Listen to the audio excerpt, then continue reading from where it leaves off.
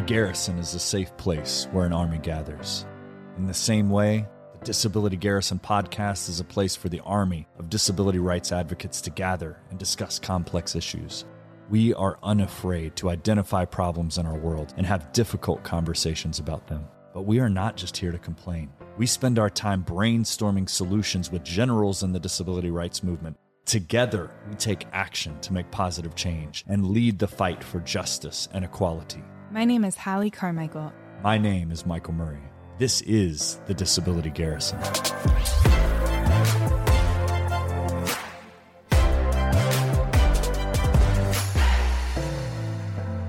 So I'm going to take us back to July 1990. East and West Germany had only just begun to reunite after the collapse of the Soviet Union.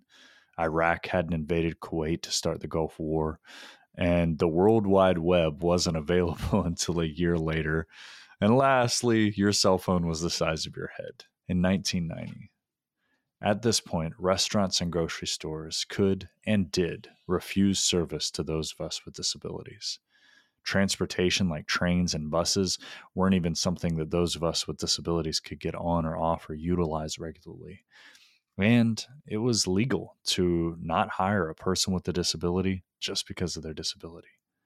But thanks to the hard work of grassroots advocates, different organizations throughout the country, and members of Congress, the Americans with Disabilities Act was passed on July 26, 1990. The ADA prohibits discrimination and makes it easier for people with disabilities to have the same opportunities as everyone else. It was a massive victory for the disability rights movement and continues to shape our lives today. But in order for us to fully realize the vision of the Americans with Disabilities Act, we must remain vigilant to ensure that the rights that we've secured remain. We also must ensure that the parts of the law that have not been fully implemented, and there are lots of them, move towards implementation. And that's the problem that we want to look at today. The ADA has not been fully realized, even though it's almost 32 years old. How can we ensure that we keep the rights that we have and that we push for greater inclusion so that those of us with disabilities can enjoy the freedoms that we deserve? Holly and I were blessed to be able to interview Tony Coelho, learn more about his life, and ultimately what led him to become one of the primary authors of the Americans with Disabilities Act. If you haven't listened to the first 3 episodes where we go through Tony's life, they are a powerful story of what it means to be a disability advocate and how you can make a change in this world. We encourage you to go back and listen to those. Today, we're going to dive into the policy of the Americans with Disabilities Act. And again, we're going to look specifically at how can we ensure that we keep the rights we have under the ADA and push for further inclusion for those of us with disabilities by the full enforcement of the Americans with Disabilities Act. This has been an incredible month of diving into the ADA. Thank you for joining us. Let's jump into the episode. Let's talk about the revolutionary experience that it was for people with disabilities initially and what we saw, the changes in the first years of the Americans with Disabilities Act. But then we also want to take a look at some of the things that still need to change and some of the things that have not been realized as part of the Americans with Disabilities Act. I always love that you say this is a living, breathing document. It was never meant to be stale. And I think that as we envision the ADA, it's not just about what it is being interpreted today, but what is the vision of what we as people with disabilities need. So we're going to take a few different sections: community living, employment and commerce.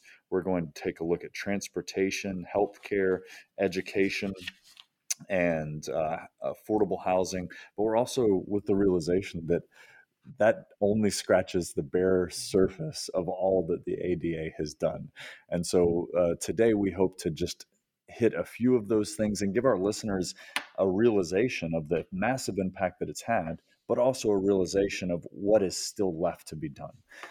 Yeah. Well, I mean, and you talked about people with disabilities needing a seat at that table, whether it's part of the legislative branch and in committees and so forth, and also in the judicial branch and the judges. And so the first topic that just a monumental win for the ADA and people with disabilities was the Olmstead decision that let people, that really clearly defined and said, no, people have the right to live in their own communities, to not be institutionalized or shut away, and was huge. Wouldn't have happened without the ADA. And so much goes.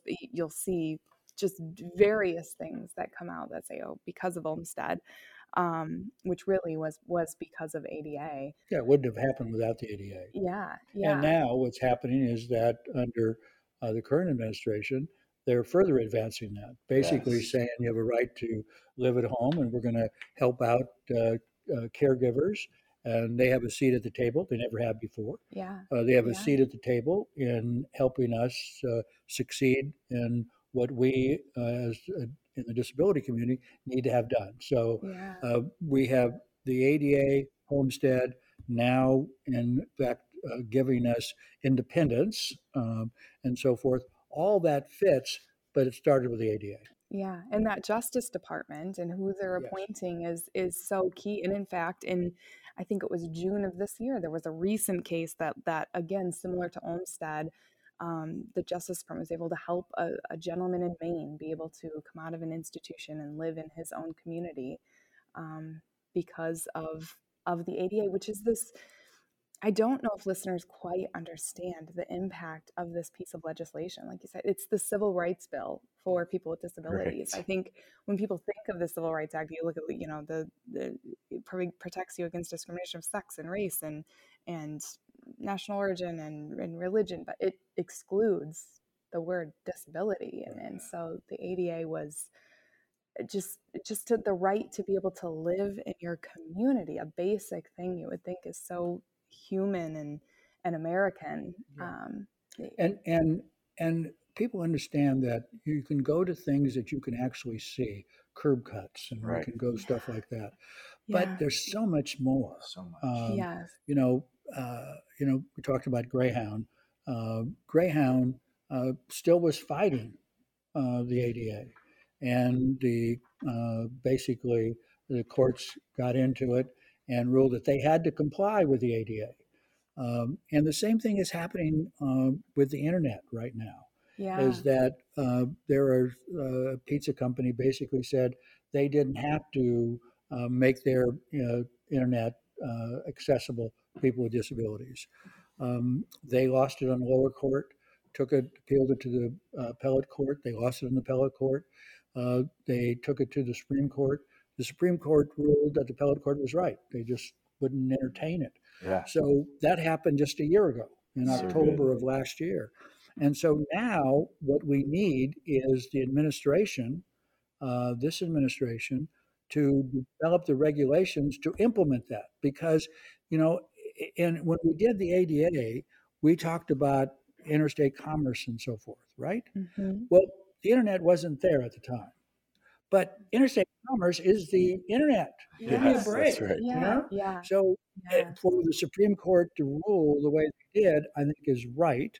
There are other decisions at other courts that ruled against us, but basically, we know what the Supreme Court has done. And now the administration should go in and issue these regulations to implement that hmm, so that on a group that does a study every 6 months about how the internet is or is not accessible, their last one that they did said that 98.2%, I'll repeat, 98.2% of websites are not accessible in some way. Wow. Now, yeah, in our in our day, look at we just went through COVID. Other folks now know what we go through. Right. yeah, yeah, They had to use the internet in order to do finance, to do daily living, and so forth. yeah, Well, that's what we do every day. yeah, And yeah, so now it shouldn't be difficult to go ahead and establish regulations that hmm, say the internet is interstate, and yes, Yes. it yes, should be. Now, if we do that here in the United States, and I'm optimistic, the Justice Department's working on regulations right now. So hmm, good. HHS is working on it, and I think it's HUD is also working on it. There are about 4 different agencies that are working on coming up with regulations and so forth. But if we can get that done, think of the impact that that would have, not only here in the United States, but if the internet becomes accessible, that means worldwide. Yeah. Right. And Yeah. so that all of a So sudden really. you've made a change, and it's only because of the ADA that this could be possible. And so Mhm. when people talk about the ADA, a lot of people talk about curb cuts and housing and Yeah. so forth, but it's Yeah. much bigger than that. Oh So yeah. much bigger. It's all And aspects of if you life. just take the internet, it's Yeah. huge Yeah. what could Yes. happen, Yes. and that we're on the verge. I know that the White House and others want to get this done. Mhm. Hopefully, we don't get some hiccup that prevents it. But this is exciting Yeah. that this is on the board and so forth. And Yeah. they've made the White House has made so many other things besides putting Kim on the Domestic Policy Council. Uh, there are appointments in ASL and a lot of different areas with people with disabilities Yes. that Yeah. are in place. Now, I will tell you that one of our problems with the disability community is that we don't have a bench of people with disabilities that we can get appointed to cabinet posts and so forth. Yeah. Right. Yeah. We don't have the bench, and this time I was supporting Tammy Duckworth for defense secretary. She would have been Yeah. fabulous, perfect, and Yeah. so forth, but not for some other job. Defense secretary. That Yeah. means and so Yeah. forth. And she came in second on that, but that's great. That's Mhm. great. That's We have Yeah. huge. somebody like that that is up there, and she's fabulous, and she's fabulous in the Senate. Mhm. But I'd love to see her in the Defense Department, the State Department, in a Yeah. major role, Yeah. and so forth. But we need to build that bench, and so the appointments Yes. that are being made now in different parts of the federal government, we're building a bench. Yeah. Yeah. The Yeah. people now, like Kim, is now with this administration at a later time or another administration, will be at the cabinet level. Right. She's at So that good. situation, and we have other people that we've gotten appointed that will move up and so forth. And I'm working on right now and helping somebody become an assistant secretary for a department. So I don't want to say the name at this point, but it would be the first person at that cabinet level that we've got with a disability. And Yeah. so the thing is that we need to keep pushing, developing the bench for the courts, as the Coelho Center is doing, but Yeah. we need to do it also for jobs and Yeah. in Yes. government and getting people with disabilities elected governor, mayor of a Mhm. city, on the commission in a city, in the state legislature. We got to build our bench. Yeah. We've Mhm. got to build the bench so that we can then, when a government needs to have somebody at the cabinet level, sub cabinet level, we can say Joe or Sue or whoever, they Yeah. should be considered because they have the Yeah. ability and they have the credentials to do it. Yeah. Yeah. I know you and I are incredibly passionate about employment. Um, let's talk about what kind of changes we saw around employment for people with disabilities after the ADA and where are we headed? Well, one of the problems that people in the disability community always tell me, why isn't the ADA amended to require uh, people with disabilities to be employed? Well, we're a Civil Rights Act. Yeah. And the Civil Rights Act, we had to have that, right? We can't do anything. We're a Civil Rights Act. And basically, what it takes is enforcement. Yeah. I go back to whoever's president, who's ever attorney general, and so forth. It has to be enforced. And if we have people who believe in the ADA, we can get it enforced. Employment. A lot of progress has been made. Huge. We have Homestead, of course, but we can go on to other things where the Justice Department has taken on state and city governments Yep. and forced them to permit those of us with disabilities to play a role along with everybody else. We also have a situation where the Justice Department can tell private companies that they can't discriminate and so forth and so forth. But employment, we're making great progress. Now, we're at a low percentage, right? Right. So there's a lot of progress that can be made here, but you need to have a Justice Department that's willing to enforce it. Like you take going back to the internet. As soon as regulations are adopted, you're going to see companies making their websites accessible without Right. a doubt, Right. Yeah. and so forth. Yes. And I'm on the board of a company that's what they do. Why did I get on the company? Because I believe in what they're doing, right? And so the ability is there to make the websites internet accessible. We need the government to enforce it. We have companies that can do it, and we have, of course, people out there in the disability community who need it and want it. Yeah. So it's all there, and it's stuff that we need to be pushing. What have been the greatest successes in disability employment over the past 10 years that have demonstrated that when you invest in us, those of us with disabilities, when you make the commitment, we deliver? What would you say have you seen that's made you go, yes, that's it? That's taken us from, I could ask you in your application if you have epilepsy and throw away your application, to now I can't ask, but now we've gone even further and we've got people making commitments. So what kinds of things have you seen that give you hope? Well, I go back to like Disability N. It started basically when I was chair of the President's Committee to hire people with disabilities. We had a subcommittee on business, or I can't remember what the title was, but then that moved into a different area. We had that group was chaired by the president of the Chamber of Commerce. And so business was accepting it, and now it's Disability N. Now, what is happening there is that uh, Disability N gives a good housekeeping seal of approval Right. to companies who hire people with disabilities and deal with this. That is huge. It's huge. And we've never had that before. Right. And so you get something like that going. So major corporations now are willing to hire. Take what Joyce Bender does with Bender Consulting. Yes. She places people in highly skilled, highly paid jobs. Yeah. And that's not only in government. She National Security Agency. She puts Right. 200 people there and so forth. But corporations that she has worked with, and that they hire people in high-paying jobs. Right. And it's great. For instance, we had a situation where a young man and a young lady both had severe disabilities. Joyce got them a place at Highmark, and they in effect started dating. They married. They then could afford a house. They could afford kids. They had two kids, afford a car, and they had two kids, and so forth.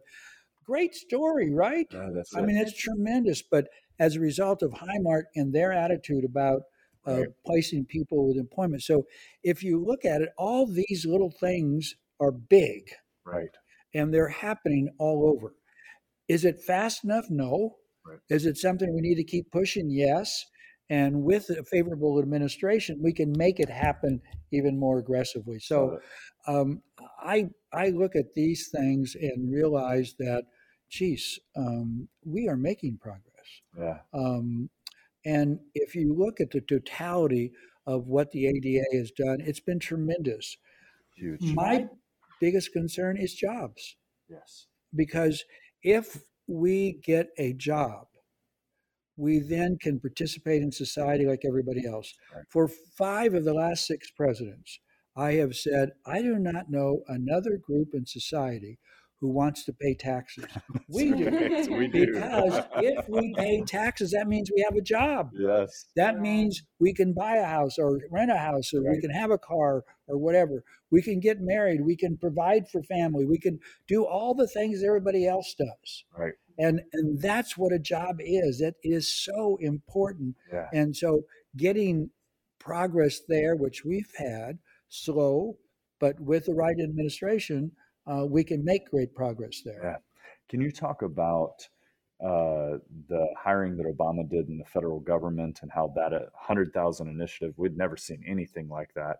And then also maybe talk about your role in Section 503 of the Rehab Act. Well, I met with President Obama early on in his administration, and he wanted to know my story. And I told him my story and why I was so committed and so forth.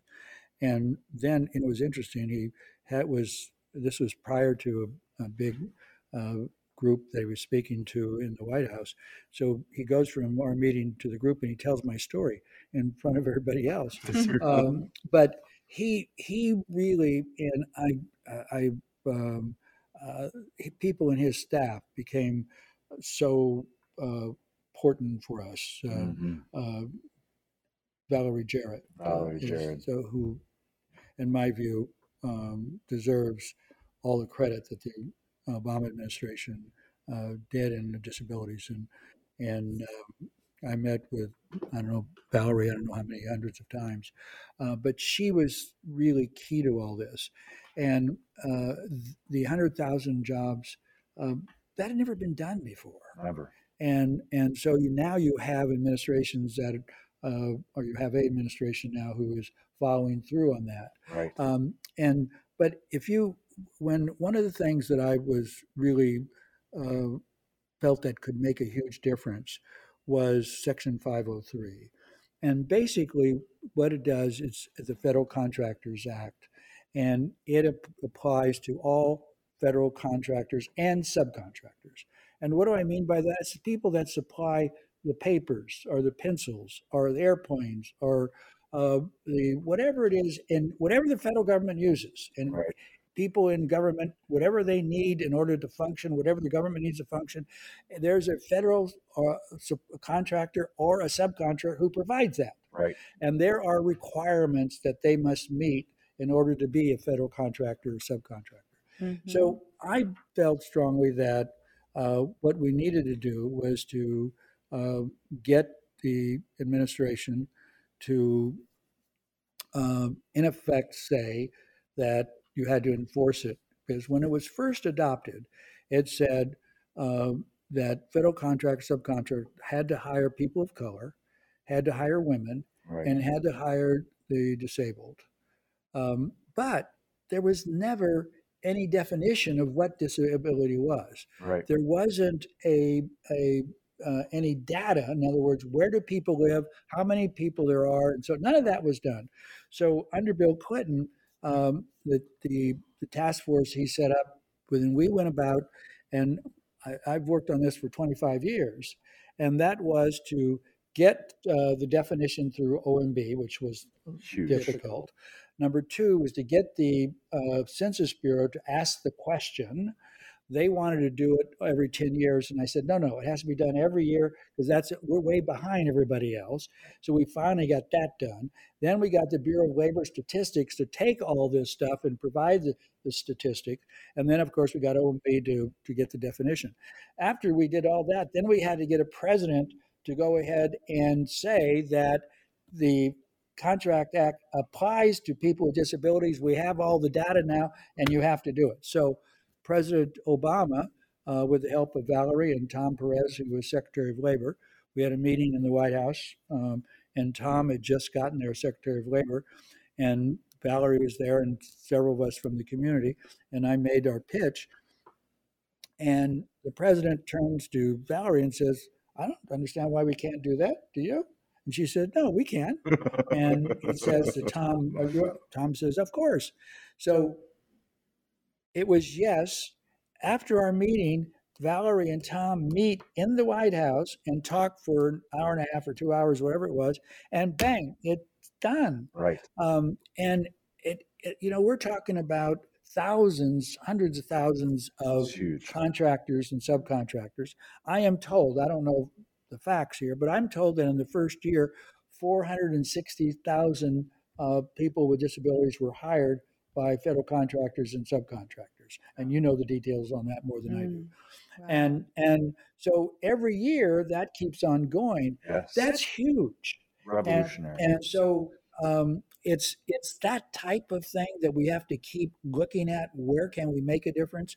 For one of the things that I feel is strong is that these contractors have to give a report after they get the contract as to what they did in regards to disabilities. Right. And there's nothing that requires them to give a report. So a lot of them, they say they're going to do it. They do the contract. They never say what they did and didn't do.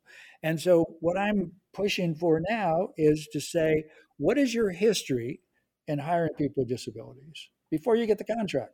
If you don't have a history, Then, what's going on? Yeah. And then secondly, you have to file a report afterwards, or you can be penalized if you don't file a report. Yeah. And we have to get that done. That's something that needs to be done now in order to make this thing really aggressive. Yeah. But that will force even more jobs. And so that's another goal to get done. You know, one of the things that I love about how you just described this, and this is true of any change, is it started with a committee, or it started smaller, and you had to build up all of these blocks. Everybody thinks that it was just that meeting with Valerie and Tom and the president and you, but the reality is that you had to have the data, you had to have the statistics, you had to have 25 people. years. You know, it was a very, very long Yeah. haul to get to there, but also you had to have the success of Executive Order 13548. Yeah. You had 100,000 people hired over 5 years, so they looked at those successes and they said, okay, now we can build regulations around how you know, we should do this for federal contractors, because it's the largest segment of the U.S. population, and made a 7% goal as a requirement. But what I love about this is it keeps snowballing. So now you've got governors. You worked with. Why don't you talk about your work with governors in order to increase the employment of people with disabilities? Well, the governor of Delaware, Jack, was a very good friend, and he was chair of the Governors Association. Right. And he was the Democrat, and it was a term for the Democrat. And then the vice chair was a Republican from, I think it was Kansas, I'm not sure, who was also pro-disability. But they got through a provision to, in effect, say states had to do the same thing. Yeah. And so if you take the federal government doing their thing, the states doing their thing, and some cities are doing it now as well. So the impact that all the way through, as a result, the ADA had required it basically. Then they go ahead and do the executive order. The Obama's then does requirement, and then now you have the governors moving at the same time. Now cities are doing the same thing. The impact of that overall is tremendous. Huge. But it takes time. Yes. And those with disabilities who don't have jobs say, what's going on? Why am I not? So, but it takes time, and that's the unfortunate part. Well, and I think the transportation piece is huge too, because you can have a job, but you got to be able to get there. Absolutely. You got to have avenues. And what you had mentioned, how Greyhound was against it. I'm sure a lot of infrastructure pieces come down to funding or money. I mean, I hear that in my own advocacy for an ADA compliant playground, and but there's been a decision on that. Yeah. Saying the playgrounds have to be accessible, right? They says that, but then it's actually that enforcement. But whenever I hear the money excuse, I get so frustrated, because it's been 31 damn years. You can only use the money excuse. Well, when we started on this with ADA, Greyhound said, well, we don't have the technology to do this and so forth. So we gave them, I don't know if it's 15 or 20 years, whatever it was. Yeah. We gave them a bunch of years. And my point I made to them was that, look, if we pass this law and you're required, there are going to be companies that want to make your buses dance. Yes. Right? That's right. I said that then. But if the law doesn't pass, they're never going to do it. Right. But if the law passes, they realize there's an opportunity here for business. Yeah. And now, if you see a bus, it bows down when people get in. People get up, then it lifts back up. Which isn't just great for people with disabilities. If you got a shopping cart, or you got a bicycle, whatever it is. Well, but it's the same thing as curb cut. Yeah, absolutely. Who uses a curb cut? Everybody. It's the elderly use it. Right. Men and women who are delivering goods to stores, men and women use it. It's unfortunately kids use it with their roller skates and everything else. But that's the way it is. That's what it's all about. Yeah. But it's the same thing here. You have to have the act. I'm curious what your thoughts are on planes. Air travel is kind of that's a big issue. Okay. The problem with air travel is that people with power chairs in particular, Yeah. and other disabilities, but the real issue is power chair users, and you're required then to give up your chair, and they sit you in the plane somewhere, Hmm. and your chair goes into luggage, Yeah. and Thrown into yeah, luggage. and over 50% of them get damaged. Yeah. Yeah. All right, Yeah. and when you get to your place where you're going to be, your chair's not there. Yeah. Right. Now, what people don't realize that a power chair is part of your body, Yeah. Yeah. right? Yes. Especially users with power chairs. Yeah. For sure. And all wheelchair users, it's part of Yeah. your body, but Yeah. especially for power chairs, it's part of your body. So, in effect, the airlines have damaged part of your body. Hmm. People don't Yeah. understand that. Yeah. Wow. And so you get to your destination to do business or family or whatever it is, part of your body's not there. Yeah. And Yeah. so you have to try to get it fixed while you're not using that part of your body, or you have to try to get someplace else to get that part back for you. Yeah. It's awful what's going on. And now I've been helpful in this area is that we have a group that's really pushing this now, making some progress with some of the airlines that are willing to get engaged. The administration is doing it. And then we got um,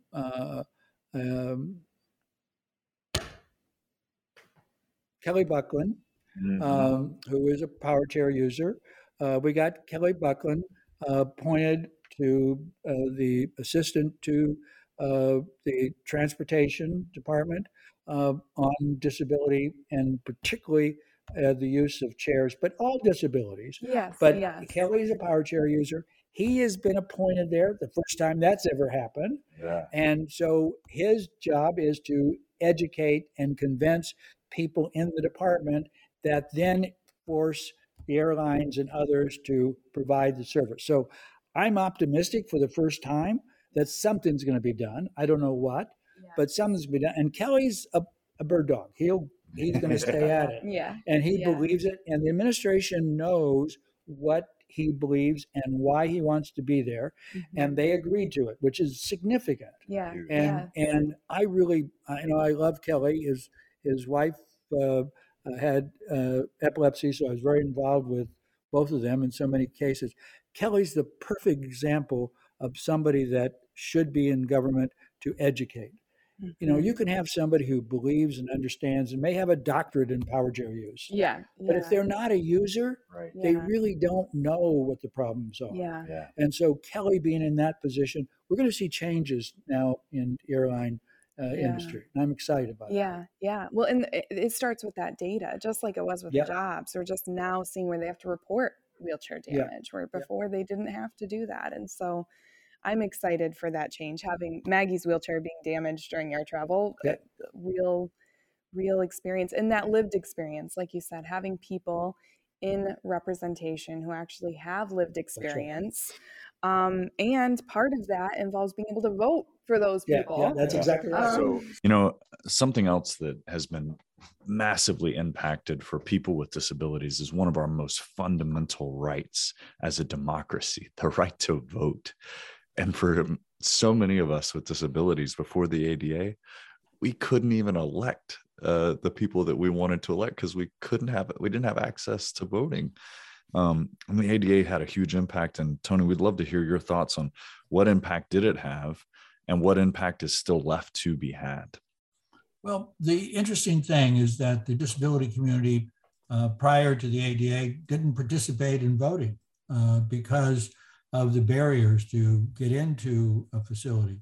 There wasn't the mail-in ballots. There wasn't all that stuff that you could do. And then gradually over the years, more and more access for those of us with disabilities to vote. Yeah. And I think if our listeners could walk away with anything, it's the political process is not just about voting. We want you to vote, go vote, but we want you to be involved long before. And if you think that your 1 or 2 hours a week doing phone banking doesn't make a difference, you're wrong. It does, because it's all of us coming together, doing what we can, donating, contributing, volunteering, being a part of the process in the broader sense that creates the movement, that creates the kind of action. And Tony has taught us that in the disability community, and those lessons have been learned. And I think people will continue to pick them up. I don't think that it will be unlearned. I don't think we could go back. I don't think we will go back. I think we will pick it up because we've learned this and we've seen the impact that it's had over the past two campaigns. And I'm excited to see where we go in the future. I'm wondering if you can touch on just a little bit of the ADA's impact on ensuring the right to education for children with disabilities and its influence on other education legislation like IDEA.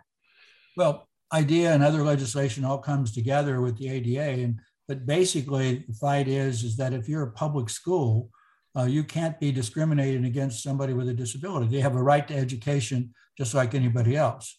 A quick story, I got a call one time from a parent who said that this school was kicking out her daughter because she took too much time of the teacher's day. And so we had to fight that to get that corrected. Yeah, well, I know for my own daughter, just being able to access her school building, be able to play on a playground, those things didn't exist, but I was able to advocate and cite the ADA. And so thank you so much for your work to make that possible. So she can go to school, she can play with her peers, just like everybody else. Yeah, that's right. Tony, we're coming to the end of our time, and this has been such a robust and beautiful conversation. I wonder if you have any final thoughts for the Disability Garrison listeners and the army of civil rights advocates that you've been in general for years and years. Well, the one thing that I'd like to say is that be proud of who you are. Don't let people knock you down, deny you access, deny you your right to participate just like anybody else.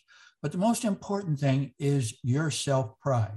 If you don't believe in yourself and what you should and can do, then people aren't going to give it to you.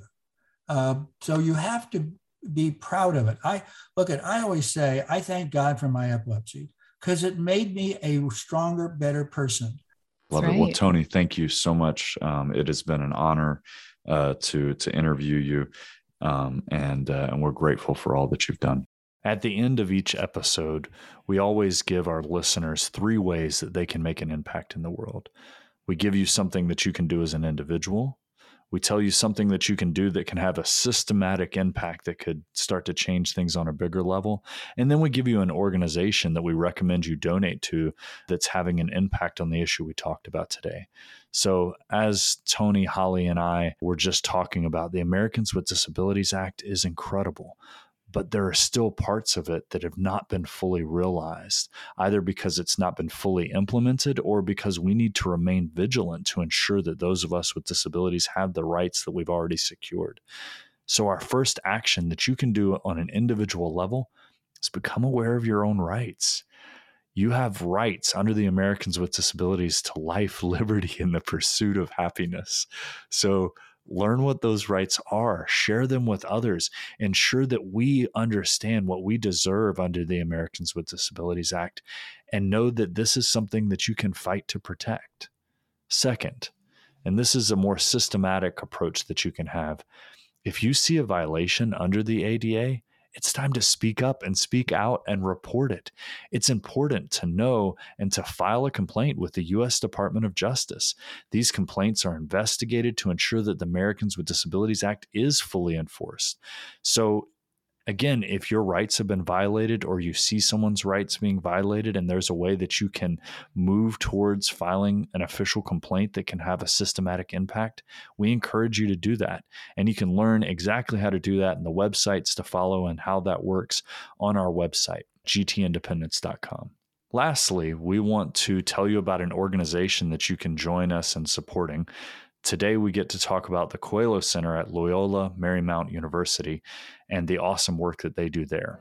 They have a number of different programs that focus on preparing lawyers to enter into law and political careers, but it also brings marginalized voices into the conversation in a place where they can have a historical impact. They also have a really cool fellows program that looks to mentor students with disabilities to consider legal careers. And ultimately, we want to see more judges with disabilities, because that's how we can see the Americans with Disabilities Act continue to be protected and fully enforced. So we encourage you to join us at GT Independence in donating to the Coelho Center. And so you can check out how to do that at gtindependence.com. Again, thank you all for being a part of the Disability Garrison. Thank you for joining us for this 4-part series with Tony Coelho. And thank you for joining the I Can campaign. It's been a whole lot of fun to have that campaign going and to see how the Americans with Disabilities Act has had an impact on your lives. So from all of us here at the Disability Garrison to all of you out there in the Disability Garrison, thank you.